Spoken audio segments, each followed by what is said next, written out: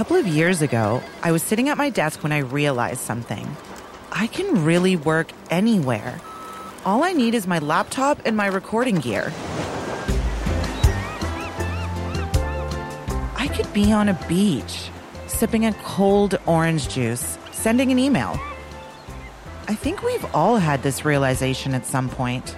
And then, we all just kind of forget about it and get on with our day. Well, not all of us. So, yeah, I'm doing it. I'm leaving for Barbados in 3 weeks. That's Travis Taborek. This week on Remote Works, we'll hear how he went from working in a basement mailroom to a sunny home office in the Caribbean. So grab some sunscreen and let's look at the new world of the freelance digital nomad.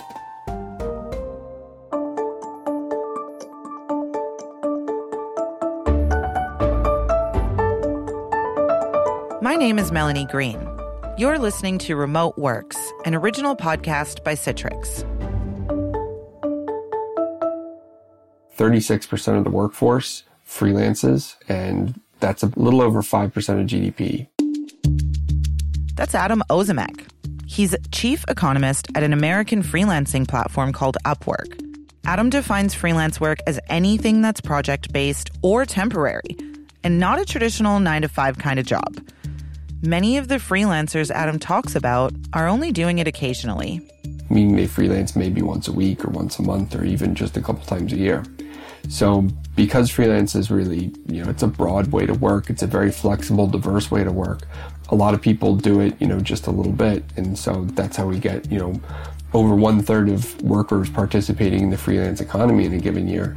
If you want to look at full-time freelancers, which are people, who are doing it more comparable way to, your 9-to-5 work in terms of how much they do it, that's 13% of the workforce is freelancing full-time. So that's a subset that I think is an important number to think of. Freelancing was already a big part of the North American economy, but the pandemic accelerated the movement to hiring more and more. According to a study by Upwork, 2 million Americans have started freelancing in the past year. This work now contributes $1.2 trillion to the U.S. economy. That's up over 20% in the past year. Adam Ozimek says the market for freelancers covers the gamut. Freelancing includes, low-skilled, selling stuff online and lots of temporary gig stuff like that. And it also includes full-time skilled professionals like programmers. So you have everything from independent contractor who drives a cab to machine learning programmer who works full-time and makes 6 figures. While freelancing is not a new phenomenon, the massive shift in how and where we work has brought freelancing and more flexible ways of working into the spotlight. It's not a modern invention that's disrupting the labor force, but it's a way of working that is flexible for both clients and freelancers, and it's always been with us. I think that there's a tendency to sort of play futurist a little bit and say, we're all going to be freelancers someday. And I don't think that's the case. I think that freelancing is very valuable in a lot of situations, both to the client and the business, and it will continue to be very valuable. That's sort of a non-futurist prediction, that we're not going through a crazy disruption. It's just this is a normal way of work, and it always has been. The sort of more futurist way to look at it is that, we are seeing a massive transformation of the economy when it comes to remote work. And overnight, around half of the labor force was working remotely back in April. And so a lot of people are starting to work remote, and they're finding that it's working better than they thought it would. And that's true both of workers and of employers.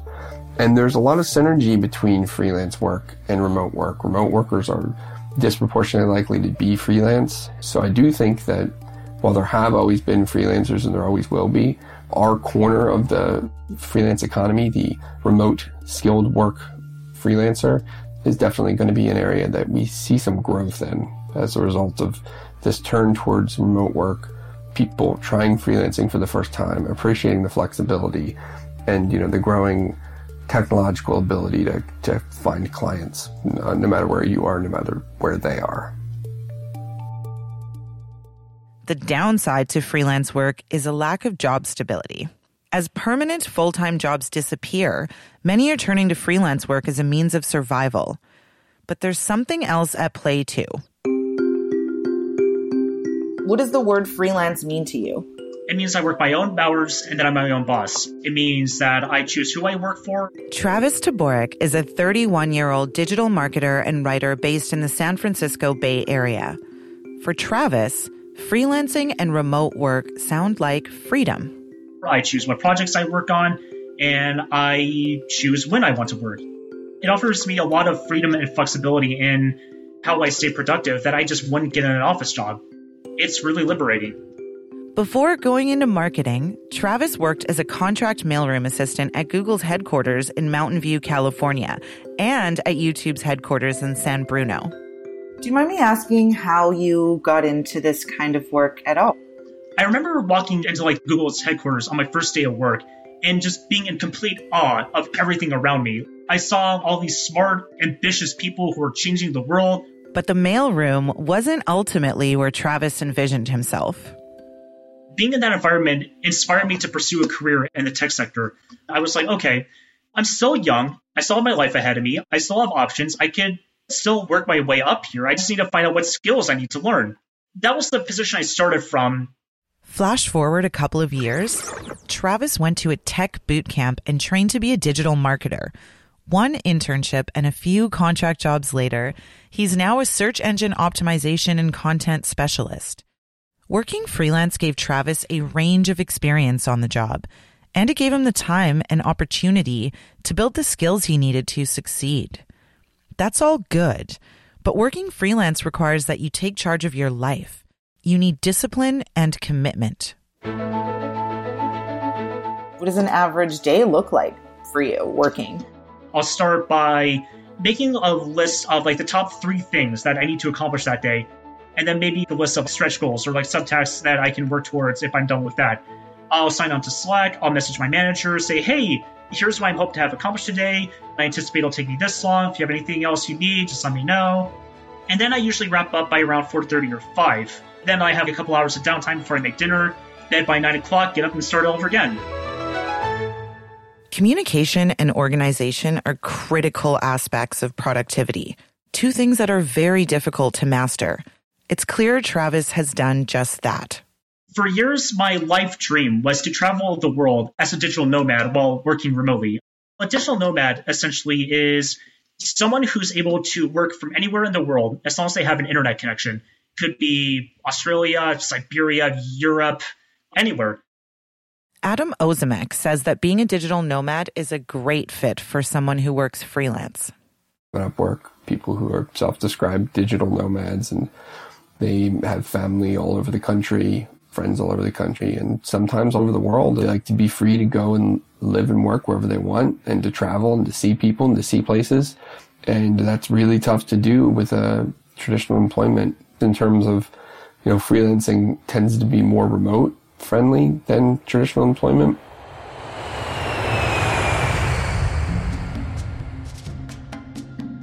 Fun fact. According to National Geographic Online, the phrase digital nomad surfaced around 1997 in a book called Digital Nomad by Sugio Makimoto and David Manners. The authors argued that technology would allow humans to work from anywhere and return to the wandering ways of our ancestors. By 2019, over 7 million American workers describe themselves as digital nomads. The rise in remote working during the pandemic has brought even more interest to digital nomading. Why work from your cramped studio apartment in the city when you could work on a beach? Digital nomad lifestyle encapsulated everything I ever wanted my life to look like. So my whole digital marketing career, the last couple of years of my life have been slowly working towards that. Travis's freelance work gave him a perfect opportunity to try the digital nomad lifestyle. After carefully laid plans to work in Mexico were put on hold by the pandemic, Travis looked to other countries, and Barbados caught his eye. This beautiful Caribbean island offers sun, sea, sand, and special visas for remote workers. I heard about the Barbados Welcome Stamp program, which is how I'm going to be living there. It's a special visa that they're offering to remote workers, such as myself. And I saw this, I was like, this is perfect. This is exactly what I wanted. To qualify, you need to be making over $50,000 a year and have health insurance. There's also an application fee. But what Barbados offers in return is a great environment for working, glorious weather, and a robust healthcare system. And of course, dependable Wi-Fi.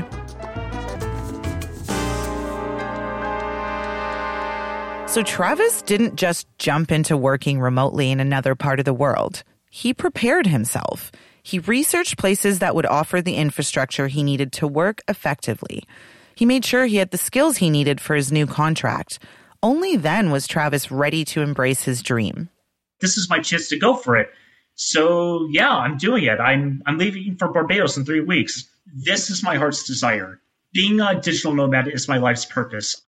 Adam Ozimek says that the new path Travis is carving out for his work and his life is one of the biggest reasons to consider freelancing. Freelancing gives you the freedom to work when you want. So if you want to spend a couple days driving from one coast to the other, then you can do that with freelancing, and you get to choose when to work. And it's a level of flexibility that's really difficult to replicate with traditional employment. And that's why a lot of people like it. So this is not a temporary adaptation for them. Although, freelancing is useful as a temporary adaptation, for them, it's a level of flexibility that they always want. Travis's story is pretty inspiring.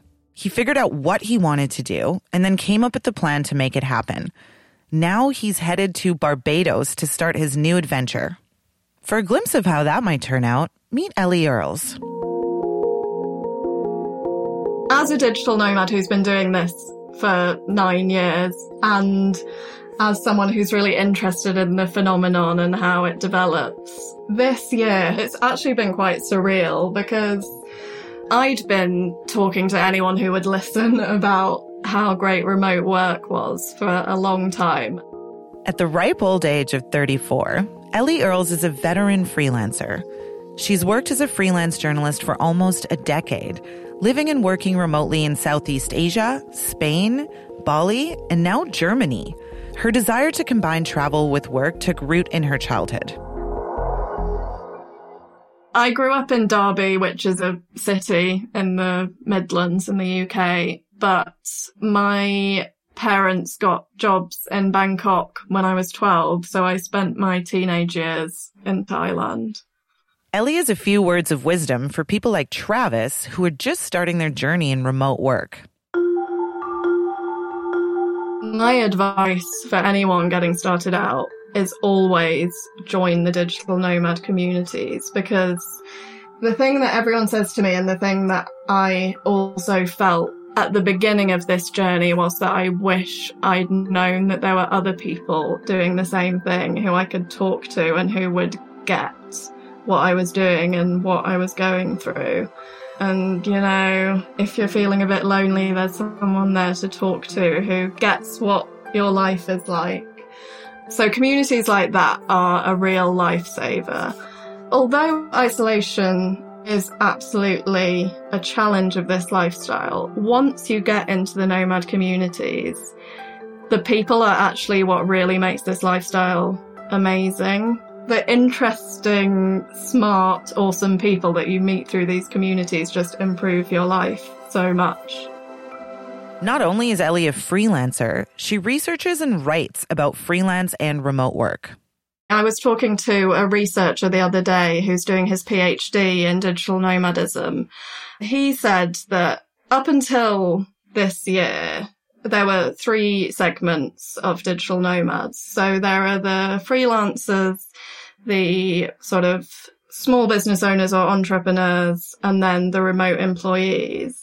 And previously, those first 2 categories had made up the vast majority of digital nomads. But he was talking about how now, because of the coronavirus and because companies have realized that their employees can work remotely, it's that third group, the remote employees, that is going to grow a lot over the next few years. And so the makeup of the community might change quite significantly, which could be interesting. That means Travis could have plenty of company on the beach.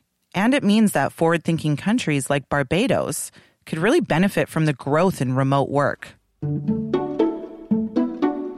The future of work is going to come from all over the world, not necessarily just in Barbados. That's Kavi Gupta, a writer and speaker who thinks a lot about the future of work. Like Ellie and Travis, Kavi sees the many benefits of freelancing in the age of the digital nomad. What is incredibly important is the choice of flexibility, deciding what kind of work you want to do and taking on however much work you want to do based on your capacity and your drive and ambition, and also maybe being more critical of the type of work you take on and having a choice in who you want to work for and how often you want to work for them. I think the length is then determined by you or the contracts that you take on as a freelancer. Now, that's not particular to digital nomadism. That's just freelancing in general, and that's existed for ages. But ultimately, what we're now seeing is, as a freelancer, you get to choose who you want to work for. And as I guess in this context of a digital nomad, you get to choose where and when you want to do that work. Ellie would fall into the category of someone for whom flexibility, the ability to choose where and how she works, means everything. So much so that she doesn't see herself moving into a full-time office job. I've been freelancing for 9 years and now I'm moving more into the entrepreneur group, starting my own business, starting my magazine. I think the possibilities of that are greater than any permanent job that I could have. But like anything in life, there are no guarantees. Kavi warns that not everyone who ventures into freelance work is going to have the success Ellie had. Number one is trying to get contract or freelance gigs in industries or in roles that just aren't in demand. Second to that, a number of people are hiring for the cheapest possible labor that they can get. And so really sifting through a lot of that noise and finding companies or enterprises that really value quality and really value a good wage, that's your job to figure that out now because no one's doing it for you. That sounds harsh, but it's true. And not just in freelance work. We've always thought of working in a large corporation as bringing some kind of job security. But Kavi says that's something of an illusion. There's never been job security. There isn't now. I think we've been really attuned to this idea that no longer exists where a lot of our parents and grandparents worked for one place for a long time. 50, 60, 70 years, then got, that gold watch or that really lovely retirement package that comes out of it and the big party and the cake. You're seeing it right now. I mean, COVID-19 has shown it, but also for a lot of people who remember the Great Recession in 2008 onwards, job security was nothing secure in the first place. We were already looking at ways to either create more casual labor opportunities in a good way for ourselves as individuals, but companies were also looking at ways to have to reduce their workforce expenses and be more malleable about how they could hire people and how often they could hire people based on their supply-demand issues that they have. Kavi says that means we have to be flexible. We have to keep reinventing ourselves. Working freelance allows us to do that, whether working remotely or not. Be prepared to have to probably do 4 or 5 particular reinventions in your lifetime around whatever skill it is that you are selling yourself for in the online marketplace of work. Be prepared that what you have now will no longer be the same job in maybe even 2 years' time. Be prepared to also really understand what value you're providing to the organization that you're working with. Constantly assess whether you are creating value or not. And if you found that you aren't, what do you need to do to reskill yourself or reposition yourself to be an in-demand value creator? So what tools do we need to be successful in remote work? Kavi says we have to reconsider the importance of what we think of as soft skills. Time management, communication skills, being overly redundant at communicating with people is so important. If you can't write a really good email or a really good Slack message or deliver a really good video or put together a really good meeting, you're going to fail so hard. And that applies in the physical workspace as well. These are not soft skills. These are absolutely important to your success, not only from a technical ability, but how you collaborate with others as well. So let me go back again. There's time management, there's communication ability, organizational ability, because you're actually managing so many different moving pieces on a project or a contract. Being able to show that you're on top of it is so important. And I really, really hate when people call them soft skills, because I don't see anything soft about it at all. Those are really hard things to master, so why can't they be hard skills? Kavi also says that from an employer's point of view, there are some hurdles to get past.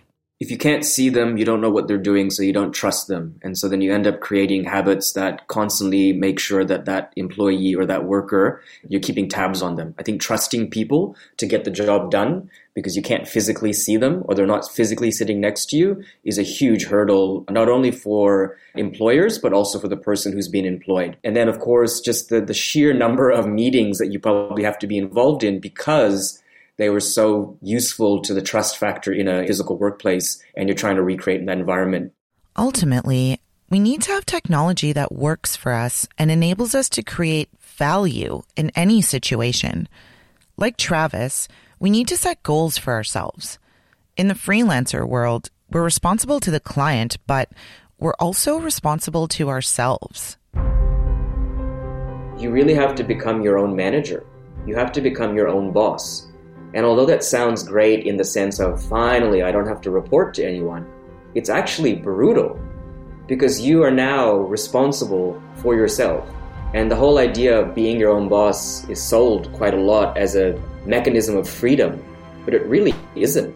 It means that you now have to be your accountant, you have to be your own coach, you have to be the person that makes sure that you don't procrastinate and actually get the job done because nobody else is looking over your shoulder anymore. Learning how to be your own leader is going to be one of the most incredible skills that you can take, and it does come back to having good time management, being a good communicator, being really organized, understanding how to really strengthen your productivity because you're the only person that's going to be responsible for yourself now.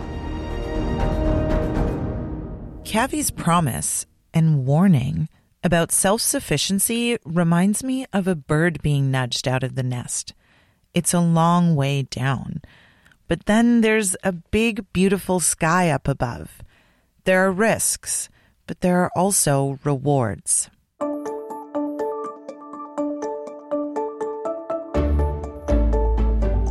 I'm Melanie Green. You've been listening to Remote Works, an original podcast by Citrix. Subscribe and come back in 2 weeks. That's at citrix.com/remoteworks.